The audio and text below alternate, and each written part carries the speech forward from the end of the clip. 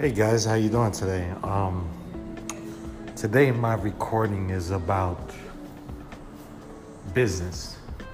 Business, it's something that a lot of people undermine or feeling like doing good business, doing bad business is not that important.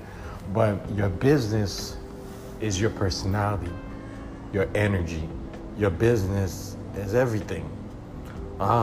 A lot of people quit their job and think that they can open a business, but if you're not living, breathing your business every day, you should not be in business. Your business is a very important part of your life. You have to wake up, you have to analyze the business, you have to be very, very, very balanced in life. Make sure that all your business are taken care of. Make sure that your goals are being demanded. Keep your business sharp. Make sure that you are your business. You represent everything that the business comes with.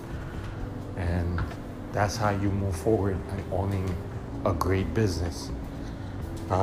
That's my advice.